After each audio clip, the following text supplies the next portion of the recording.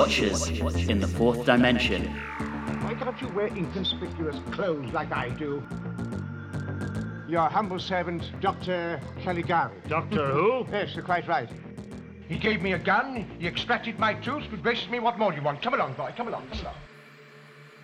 Hello and welcome back to Watchers in the Fourth Dimension. I'm Anthony. I'm Don. I'm Julie. And I'm Riley. And the day I can't walk down Main Street in any city in the West on account it ain't safe, then I'll be dead. Wow, that was almost as good as some of the accents in this story. This week, we are discussing Riley's absolute favourite story of the Hartnell era, The Gunfighters. Like the Celestial Toymaker before it, this story was originally commissioned by previous producer John Wiles and previous story editor Donald Tosh, who had immensely enjoyed working with writer Donald Cotton on The Mythmakers. Indeed, they even allegedly said that it was their best experience on the show. So naturally, they gave him another commission for another humorous take on a historical story. This time, we're off to the Wild West. With that background, Cotton was somewhat dismayed with the regime change, given that both the new producer Innes Lloyd and the new script editor Jerry Davis were very vocal about their dislike for the entire historical genre. They became more convinced of this after this story was broadcast, as it received the worst audience appreciation scores for the show to date. If you didn't mention that, I was going to. So with this one in the director's seat, we have Rex Tucker. This was his first and only credited role on the show, but it wasn't his only involvement. He had been the acting producer during the show's genesis until Sidney Newman picked Verity Lambert for the role on a permanent basis. With this particular story, Tucker, once he got the scripts, was quite concerned about the quality and tried to figure out how to play this, and eventually, on the advice of Lloyd and Davis, he played up the farcical elements of the story. For those of you who loved the song, you'll also be happy to know that it was Tucker who decided to centralize the role of the Ballad of the Last Chance Saloon, elevating it from what had originally been designed as just a mood piece to being a major narrative device. That song was written by series veteran Tristram Cary, whose most recent compositions for the show had come in The Daleks' Master Plan. The song was for the most part sung off-screen by a lady called Linda Barron, who we'll actually see acting on screen much later in the show in both Season 20's Enlightenment and Series 6's Closing Time. Then in the designer seat, we have the return of Barry Newbury, whose work we last saw in The Ark, and he'll be back, of course, but not until Season 6, so it's the last we see of him for a while. With that, we're on to our short summary, which this time around is with Julie. So fill up your glass and join in the song. The serial seems so gosh darn long. So come you coyotes and hope it's over soon, else my ears shall have bled out because of the Last Chance Saloon. Basically, if you've seen Tombstone, it's like that, but with the doctor. Love it. Thank you, Julie. You're welcome, everyone. And dear listener, she wrote that in about 5 minutes before we started recording, so ladies and gentlemen, our very own Julie. That moves us into our discussion on the first episode, A Holiday for the Doctor, and we once again pick up where we left off with the Doctor and his friends going somewhere with the Doctor having a toothache. Yeah, I was a little confused about this because at the end of the last serial, I thought he had gotten actually sick or something, but no, it was just I have a bad tooth. Yeah, you thought it was the act of a poison by the dreaded schoolboy that did him in, but no, just his already poor dental health. Hard candy from the Toymaker. I have to say, I do really enjoy the pun they use for this title. A Holiday for the Doctor? Yes. Yeah, Yes. I do like it. Let's get the big thing out of the way first, the song. This song. I enjoyed it. It seemed a little weird at first, but I just got used to it and found it to be an interesting framing device. I think what I would have enjoyed a little bit more is I enjoyed the song, but if they had also included some of the bar piano music in the background, it would have been a little bit better, because they basically had no music except when that song was playing. And I'm you could have had some instrumental stuff going on there, but I liked it as a framing device. In my weird headcanon, I pictured her just off screen actually singing it while the terrible events are happening, and people looking at her like, lady, somebody just died, show some respect, and she just keeps on singing. I love that. That's a wonderful headcanon, Don. It reminds me of this old you had Cat Ballou and Paint Your Wagon, which were those old westerns that also had a lot of music in them. It's kind of what it reminded me of. I think the song itself as a composition is not terrible. I think that my issue with it is just the overuse of it. I actually, this time watching the serial, because I felt the same way when I watched it the first time many years ago, I actually did a count of how many times the song played per episode. Since we were on the first episode, I would like to mention that the song played 9 times in a 24-minute episode. So doing a little math there, you can see that we're under hearing that song about every 3 minutes. To be fair, it's a different verse every time. True, but I mean, if you don't like the way the song goes, that's not going to change anything. Yeah, so I actually thought it worked as a framing device. I went into this with a degree of trepidation about the song, and this has been 8.5 to 9 years since I last saw this, and my memory of it was not a particularly positive one. And I thought as a framing device, it worked fairly well. I didn't hate it at all. I know that Riley has previously expressed his... I mean, I guess there's not much more to say, but I was trying to think of, can I think of examples of any sort of film or television where there was a kind of song that was constantly reused as a framing device or just as like a narrative device, and the only one I can think of that I enjoyed was the Rankin and Bass Hobbit that had like a kind of folk song kind of music throughout that like served as a narrative purpose. That I enjoyed. With Yarborough? Yes. Yeah. I think my issue with this is that the plot really is just a lot of just kind of waiting around until we can have our gunfight in the 4th episode. Not much happens. Which is a shame because there's a lot of potential. Because actually, I think the first episode and the second episode are the strongest of the serial, and that's because the thing that I pulled away this time that I really really enjoyed. I wish they leaned in more on it in the serial, was William Hartnell's comedic performance of being like the mistaken identity person. It was great. I wish they could have just leaned on that for the entire time, and it would have been a lot better. But then just around maybe the 3rd episode or 4th episode, they start drifting away. Once they put him into the jail cell, it falls away from that. So even before there's the mistaken identity, Hartnell's comedy beats are phenomenal. He describes himself, he calls himself Dr. Caligari, and someone says, "Doctor Who?" And he goes, "Yes, quite right."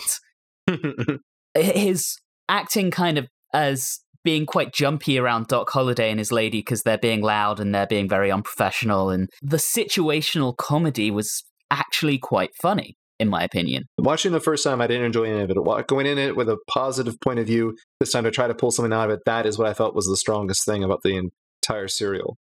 Especially I'm jumping around here, but the scene where he and Kate are have everyone all of them held off at the bar, and then you can see the doctor trying to act cool and under control with a gun in his hand, but he obviously is just rolling with the punches, and he doesn't know really how to handle it. That was really funny.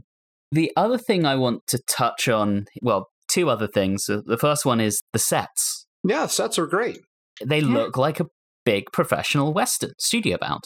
I really kind of wonder if they called over, because there's so many Westerns in TV in the United States at the time, if they called over for any advice, how do you throw up a Western town real quick on a studio? It was very much like they sort of gotten access to the Gunsmoke set or something and just said, "Hey, let's do an episode here."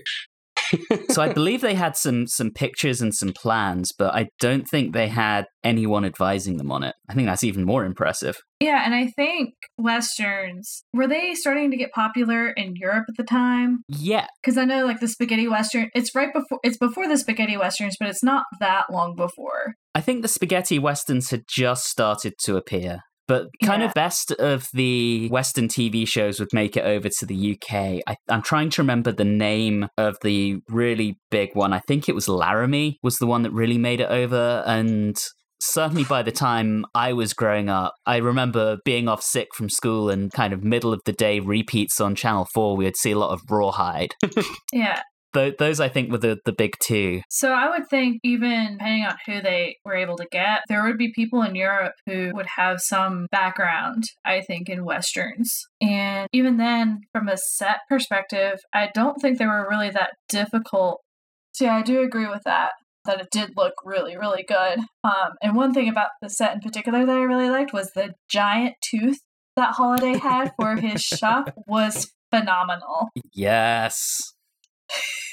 Speaking of, one thing that struck me about Holiday and the dentist scene with him and the doctor was that I was putting myself in the doctor's perspective, and I was like, this has to be absolutely terrifying. I mean, imagine being as technologically advanced as the doctor, and then because of happenstance, you have to resort to 19th century dentistry to help to get help. That sounds terrifying to me. It was terrifying. If I'd been the doctor, I would have just jumped in the TARDIS and been like, you know what, let's try this again. Yeah, odds are I'm going to end up being somewhere a lot better healthcare somewhere else. Oh, but then we wouldn't have gotten Steven in his frilly shirt. You mean Steven Regret? Yes. He's trying to be like Ian, but does not look as good. I love how that sounds like a punk rock last name. Steven Regret. Yeah. It does. Steven regrets wearing that shirt. So speaking of which, the accents. Oh, I marked down that Snake Eye, he was actually pretty decent. And Kate was okay. Everyone else, some of them ranged from unacceptable to outright hilarious. I've actually got a thing for this, because at first they really bothered me. And I couldn't quite figure out why, because everywhere we go in the universe, everyone speaks with a British accent. So why did it bother me here? I think it's because it's not just that the Doctor's going to the American West. The show is actually entering into an American Western, where I'm really used to the certain type of accents. And certain people were trying, the barkeep and Kate especially. She had that whole Miss Kitty thing going on. But then you had other people who just weren't trying at all. They were just talking like their normal selves. So it was a little off-putting. For me, the ones who, if they'd just had it where no one was trying and they'd just all played it with an English accent, I think it would have been a lot less jarring. But Rex Tucker insisted on having North Americans, whether they were American or Canadian, in as many roles as possible. Like, you mentioned the barkeep, Don. I kept picking up on like a slight Canadian twang to his accent, which feels so out of place in, where is Tombstone, Arizona? Yes. Like, so out of place. The funny thing is, I mean, during that time in history, it was people traveling to a new place. So it's not completely out of the question that you would have people with Canadian accents or British accents or whatever. I think we're just so used to a certain type of accent in any type of American Western that it's off-putting. That's just my thoughts. I was just going to say, I love how you guys were all like, it was off-putting and all this other stuff. I was like, I just took it as everyone was way over the top. And I was just like, well, this is hilarious, and moved on. Like, it didn't bother me, because I've also seen some other Westerns, or, the parodies on Westerns where everyone is over the top. So I was just like, all right, this is just how we're doing it. And I was okay with it. The other question I have for you guys, since we all live in the fair state of Georgia in the American South, all three of you are originally, were born and raised in the South. Doc Holliday has a line that he's from Georgia. Yeah. In there. How's his accent? Not right, but not terrible. Not Georgian, but I really liked the actor. Yeah, the actor, the performance was good. The accent was meh. I mean, he was chewing up the scenery all through. He was wonderful. He was so good. Before we move on to the next episode, we touched on Steven, and as Steven Regret, and the Doctor is Dr. Caligari, and we have Dodo as, Dodo Dupont? Yes. Originally, and I don't know if this would surprise you guys, so at the end of the episode, we get into where they're forced to play and sing by the Clantons. And surprise, surprise, they play and sing The Ballad of the Last Chance Saloon. See, if they had just paid attention to the lyrics, they could have avoided all this trouble.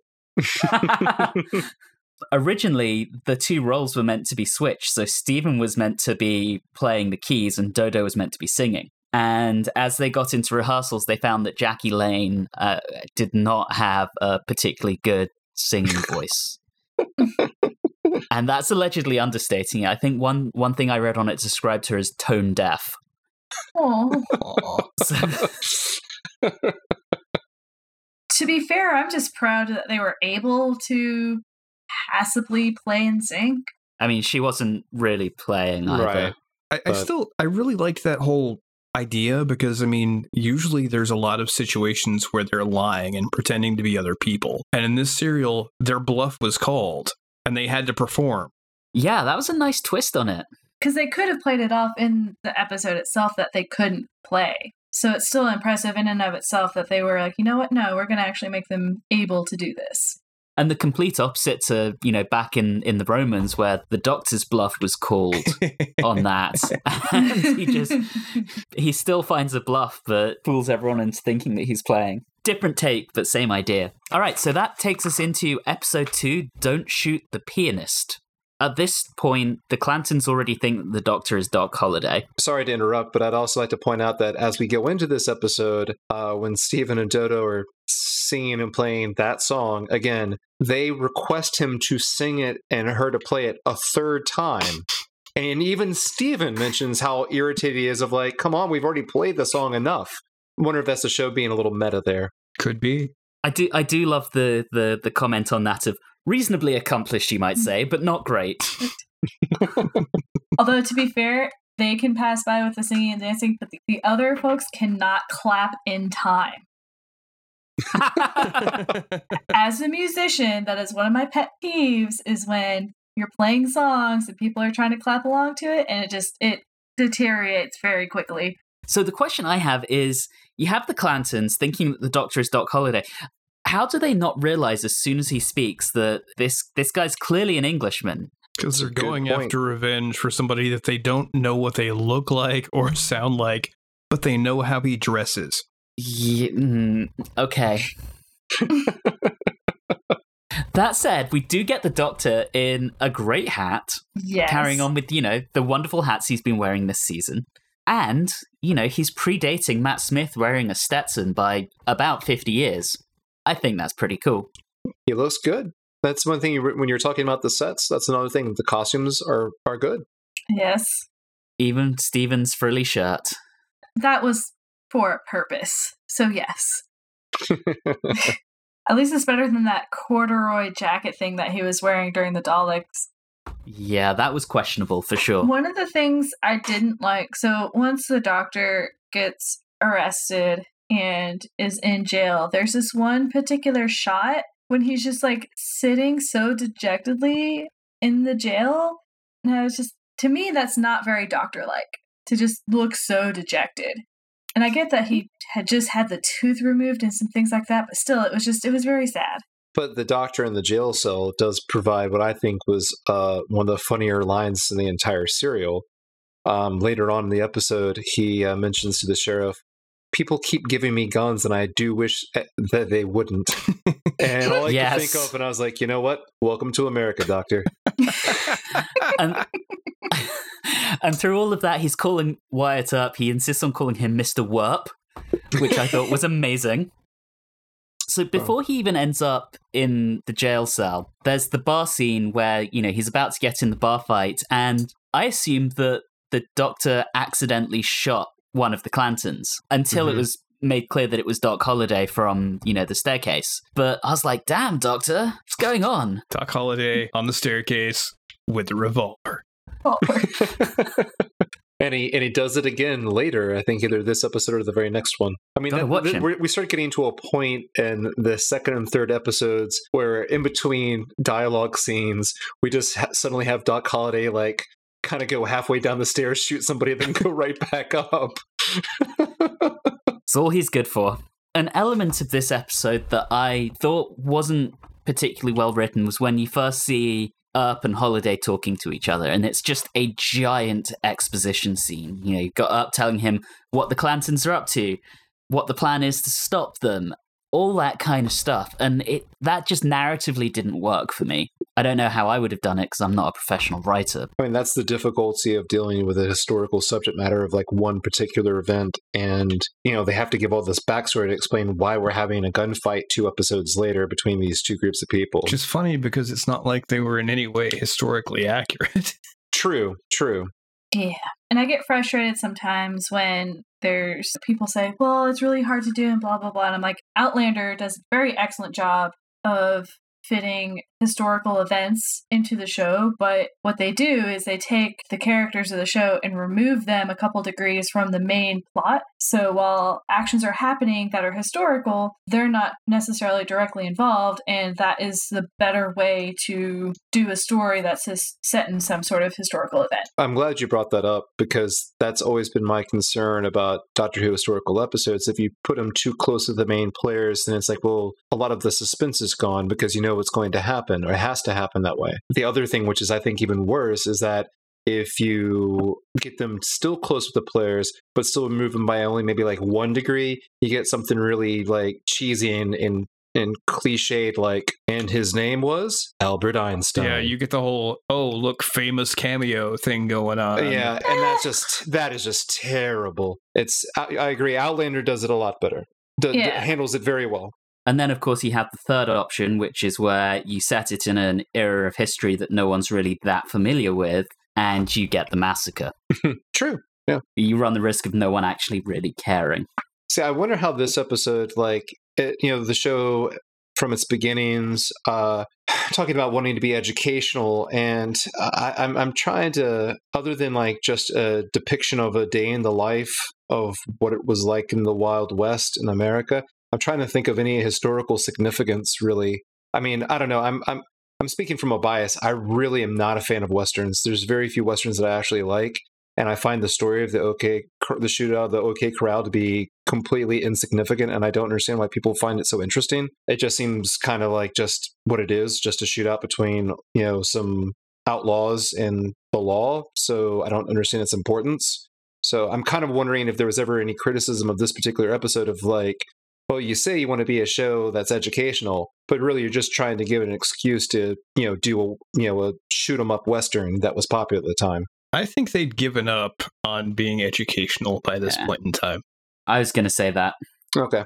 So therefore, I think that they were really just trying to go with the spectacle, and a lot of people are familiar with the OK Corral. So what better thing to do than do the OK Corral if we're going to try to attempt a Western? Yeah, I mean, you've got to hit the famous bits. Otherwise, it's just some random town. And yeah, you end up with a town called Mercy in the Matt Smith era where... Hey, I like that one. At least it added something new to it. I mean, I know that was one of the criticisms of this serial, was that it seems to be just told very straightforward and there's no added element to it. And because of the Doctor having to deal with the mistaken identity issue, there's no step back from the characters to talk about like maybe the morality of having a gunfight at all. It just seems like we're just careening towards this and we're going to have it no matter what, and no reason to really think about it. Well, it's because it's the big thing. It's you're moving up toward the shootout at the OK Corral. It's not the skirmish in Turd Falls, Texas. I mean, you've got to have it. It's expected. Well, yeah, I'm fine with it happening. I'm just saying, like, could we like maybe have a discussion about the reason of resorting to violence in the streets or something? I don't know, just something to add a little bit more depth to the episode. Which, like I said, I'm only asking that because in the first 2 episodes we have really great kind of humor and comedy. And then it just, once Johnny Ringo shows up in the 3rd episode, then it just kind of just drifts away. And I'm kind of wondering, what are we doing here? Well, I think you've hit the nail on the head there, Riley, in that education and morality is not the point of this story. This is just designed to be pure entertainment, either as, a comedy Western or as, introducing the Mr. Nasty, for want of a better term, in Johnny Ringo. I don't think this was ever even contemplated being an educational story in any way, shape, or form. It does share, I mean, this was the same writer that did the Mythmakers, right? Yep. So we also have that same sudden tonal shift. So our first 2 episodes are really comedy focused. And then in the 3rd episode, we get Johnny Ringo showing up and shooting the barman. Suddenly things get real, so to speak. Right. Well, I think that's a fairly good segue into episode 3, Johnny Ringo. We end episode 2 with whether or not Wyatt Earp, Mr. Werp, is going to hand the Doctor over to the mob. And we pick back up with the Doctor not quite sure what to do, because you've got him not wanting to see Stephen get hanged, but Mr. Werp is not letting him out. By the way, the song cue count for episode 2 was 7. So we're at a total of 16. Thank you. That Johnny Ringo guy, huh? not a nice character. What a bastard. And his accent's terrible. Yes. Yeah. Really, I mean, he's very English with the very slightest twang, and the actor's just not trying. I mean, I enjoyed him. He was very stereotypical. He was very much I'm the terrible guy who everyone is afraid of, and I'm going to defeat so-and-so because of XYZ. Like, he's a very straightforward character, which I don't hate. I occasionally want the straightforward character, so we know what Ringo wants. I also think the reason why the character is brought into the serial is to give a heroic moment to Doc Holliday, to clear up any perhaps ambiguity about whose side we should be on. Because at the beginning, Doc Holliday is the person that kind of sends the Doctor up the river by sending him out there as a Doc Holliday lookalike, so to speak. And so now we provide like a true like evil character for him to contrast against, and we see like, oh, okay, Doc Holliday, he's on our side. I have my notes from watching this episode. Nobody likes Ringo. Professional asshole. I mean, just because he's not your favorite Beatle, there's no reason to say that. That's just rude. I'm not gonna lie. There is a part where everyone is like, Ringo, Ringo, Ringo, and it just reminded me of Help when they're all yelling about where Ringo is, which is an excellent movie. Yes, it is. But back to that, where not only did they bring him in to kind of juxtapose against, like he has to be against Holliday, it also helps that he's part of that original story, so he has to be a part of the OK Corral shooting because he was there. Yeah, he didn't die there though. No, they got that wrong. They got a lot of that wrong, actually. Like, that ended up... I was sitting there, I was like, all the people who should be dying are not dying, but okay, that's people fine. That did die there weren't there. Yeah. It's all fine. I keep thinking about the economy of, like, coming into town and shooting the barman. I'm just, guessing here. Aren't the barmen in these small, like, Western towns usually also the owners of the establishment? Usually. Or is there just like a line of barmen that keep coming through as they keep getting shot by horrible outlaws? Well, plus, the only people we saw in these towns were outlaws. We didn't really have, except for the mob, which even then, we didn't have a whole lot of just normal people. That's it. So there was that, when we first meet the barman in the first episode, you kind of see him, rising up from behind the bar, almost like he's doing that kind of elevator trick. So maybe they just have a line of barmen behind there. You knock one down and the next one just kind of rises. I did really enjoy that there was a sign in the bar right behind him that said "No shooting in this bar." It's like, no, I'm prepared for this. There's a sign. Come on, guys, read the sign. Famous last words. Sign everywhere. Anyway, so I think one of the things to think about is the way that they would explain it off is that the town folks knew that there were outlaws in town and that they just avoided them at all costs, which, it's a cop-out, but that's how you could explain it away. Extras are expensive. Yes. Yes. When Ringo killed Charlie the barman, it was really just to show how mean he was. It was nothing beyond kind of setting the scene that this guy, as Dom put it, is an absolute bastard. Absolutely. And he, of course, was trying to remain hidden, and as soon as they found the body, like, Johnny Ringo must have done this. Way to keep it low-key, buddy. Was anyone else kind of hoping at one moment they would, like, break off in, like, maybe, like, the third episode when they find themselves at a point where they don't know where to go or what to do? They just say, wait a second. And then the music kicks in and they kind of go, wait, listen to what she's saying. Okay, they're over there. See? Right off screen, commenting and getting To talk about some of the other characters, we had that wonderful moment where Dodo proves to be momentarily a secret badass. Good. Threatening Holiday with that gun. Momentarily is the key word there. Threatening competence. Yeah, momentarily, because as soon as Holiday pulls out another gun, she faints. Like, I would have so much preferred if they had kept her with that backbone of, I need to get out of here, and she just stayed with it. I'm really, really sad that they made her faint. Really upset. I mean, she's from 1960s London. No one's seen a gun. But Barbara would not have fainted. No, but that's because Barbara is a goddess. One of the things that I actually liked, and it's very, very minor, but when Steven and Ringo get to that one saloon and they're standing outside and Ringo tells him to go back and Ringo kind of turns and he's like in half shadow. I thought the lighting was really, really well done when it's showing him like looking at what's her name? Kate? Kate, yes. Kate. So I really liked how they did some of the lighting for him, but that was just something I noticed. I also really liked a shot, I think it was in the first episode, maybe the second, where the doctor is just walking down the street and he's clutching his mouth. Yes. He looks so dejected. It's unusual to see him with, such vulnerability. Hey, toothaches are no laughing matter. They are not. Speaking of Kate, love her performance through the entire story. For me, she is a huge winner. Absolutely. I agree completely. And finally, before we move on to the final episode, I do want to touch on a plot point, and that is the Clantons killing Earp's younger brother. Yes. I don't know what possessed Wyatt Earp to put someone who was so obviously incompetent in charge of the jail, but had to have him killed somehow. Yeah, it's really difficult because Wyatt Earp, from the get-go, seems very, very competent and a very, very smart fellow, so you would not think that he would do something like that. And it's just a matter of, is his family loyalty so high that even though he knows his brother isn't the most competent, but it is his brother, so his brother should do this thing. So I just don't know if that's the angle that they're going for.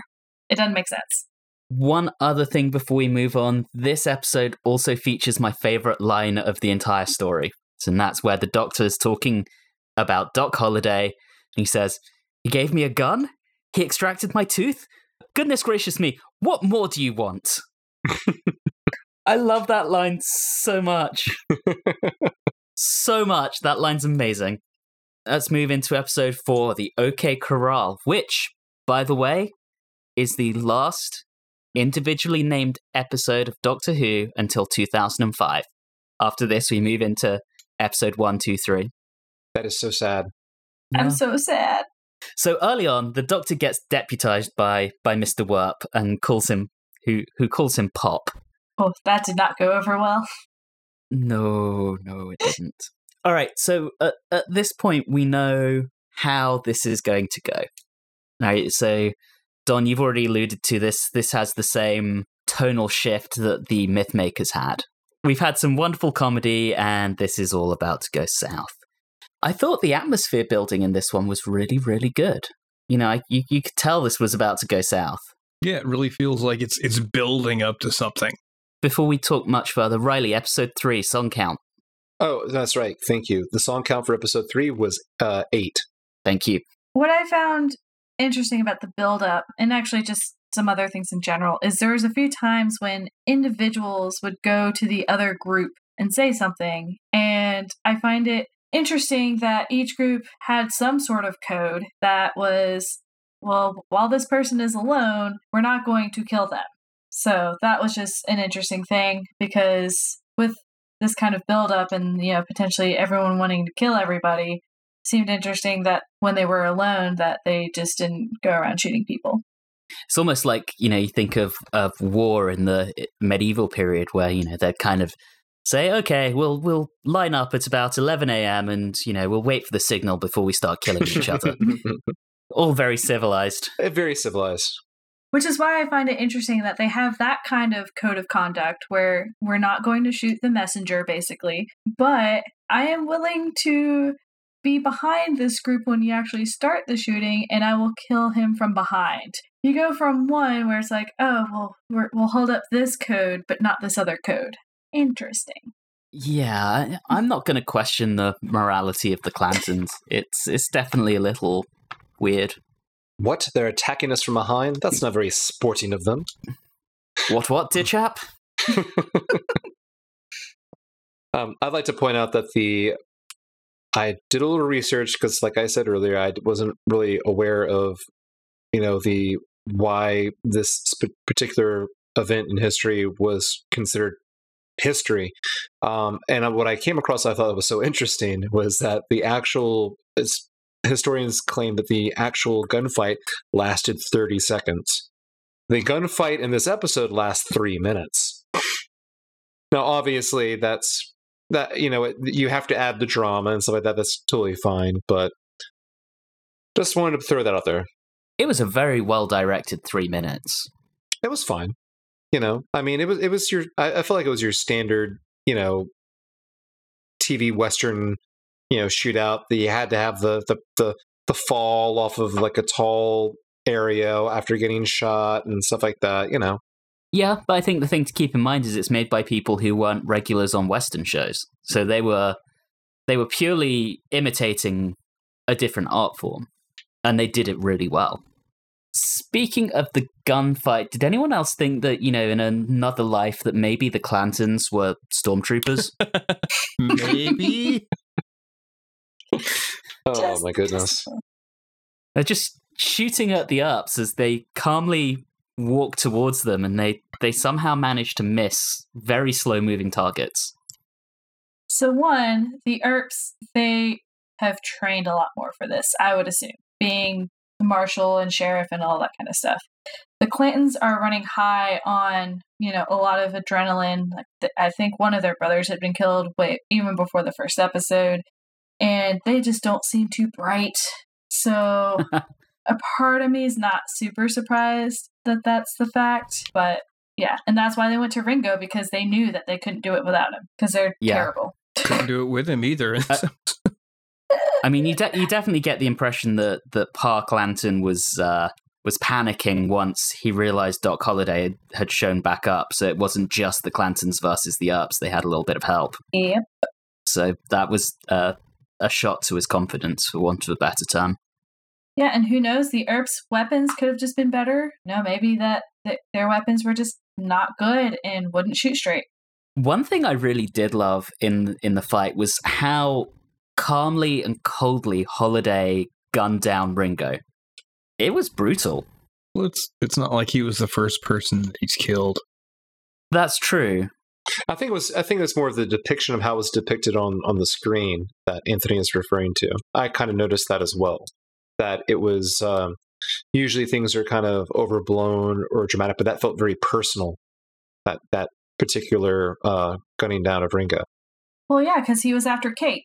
And I think there was, an element of, I don't know if this was what was intended, but it came across to me that there was an element of, Ringo was a former lover of Kate, so Holliday sees that as some, a potential rival, getting into the whole kind of masculinity angle. So that I think there was something there on that as well. With that out the way, we end the story. Earp is no longer on a lawman. Holliday's on the wanted list, and we have Dodo, who, despite everything, decides she doesn't want to leave. Crazy, crazy bitch. And I'm sure she'll be around for a long time to come. I'd gone most of this episode without heavily criticizing her. Because she flirted with being competent occasionally. What could have been? Song cue count for episode 4 is 8. Which brings our total song cue count for the entire serial to be 32, which puts our total runtime is around 94 minutes. So the song plays on average once every 3 minutes. Thank you, Riley.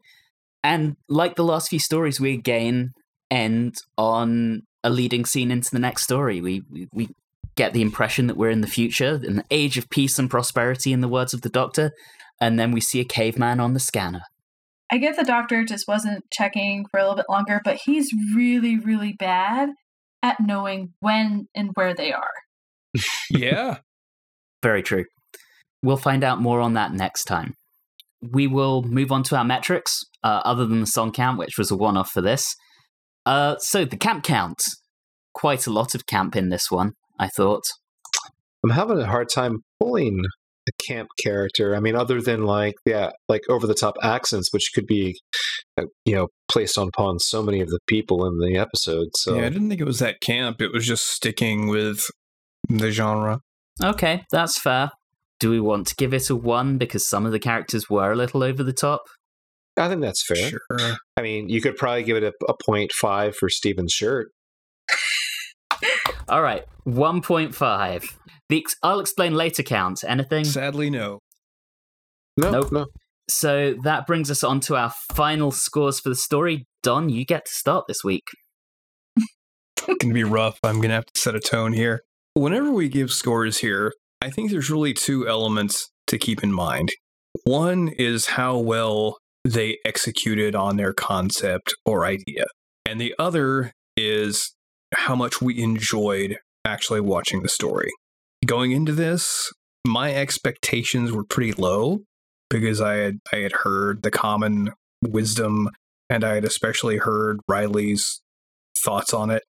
And for the most part, I really disagree. I enjoyed this serial.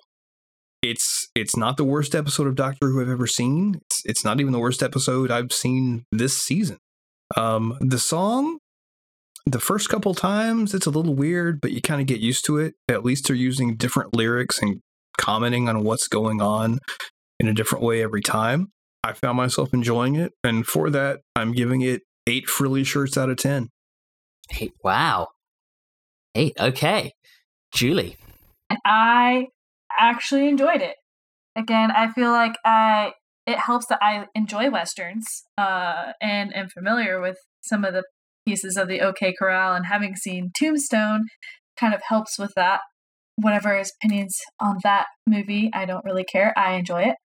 There's just a few things that I think pull it down for me, and one is that I don't really find it a good Doctor Who story.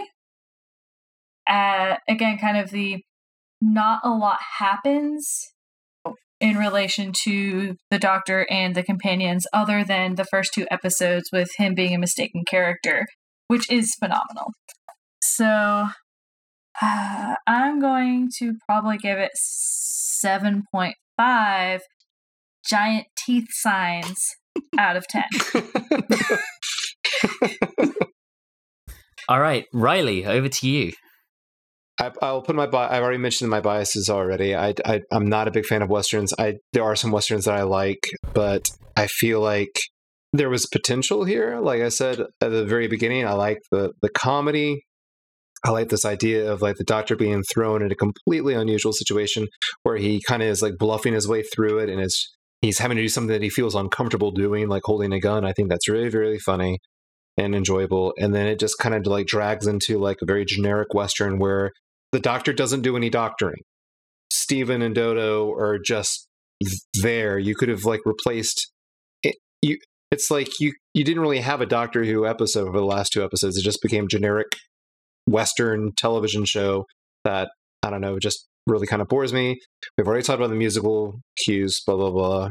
So I'm, like I said, just not a fan of it. Don't really like it.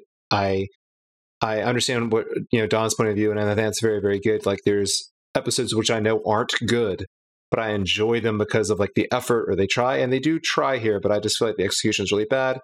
And I'm sorry, I'm going to apologize, but I'm going to give this 2 music cues out of a bajillion. So sorry. Wow. Riley, that is your lowest score to date for anything. It has to be. It's the episode I like the least. Fair enough. From my perspective, Don, you already talked about execution versus the story itself, and I'm in agreement. This story is so well executed. The sets are beautiful. The direction is extremely competent. The costumes are great. The accents but I'll let that go because this is a 1960s BBC production of a Western. Much as I might have railed against the accents, you don't expect them to be good. I didn't hate the song. I actually thought it worked quite well at times.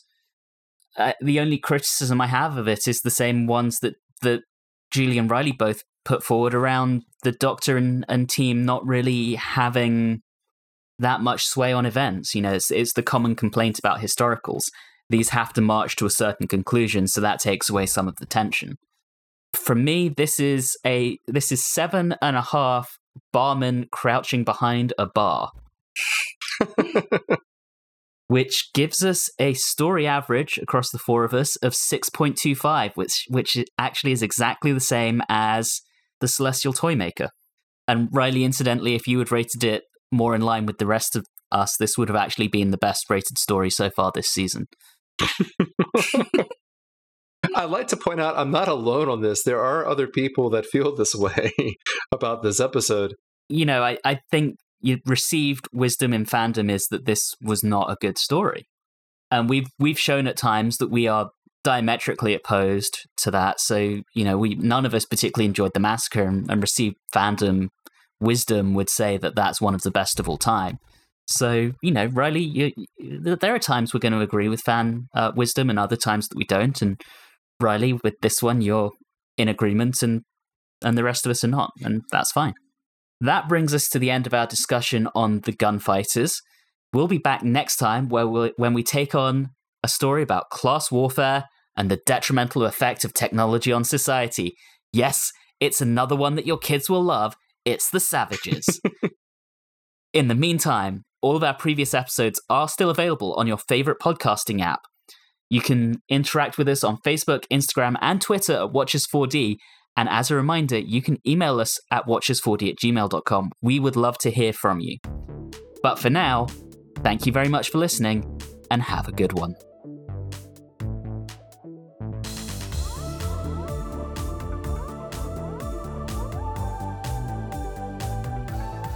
You have been listening to Watchers in the Fourth Dimension with Don Smith, Riley Schreck, Julie Philippek, and myself, Anthony Williams. This episode, Flirting with Competence, was recorded on Wednesday the 15th of January 2020. And always remember, if you enjoy trolling Riley as much as the other three of us do, bring the story up to him at every possible moment.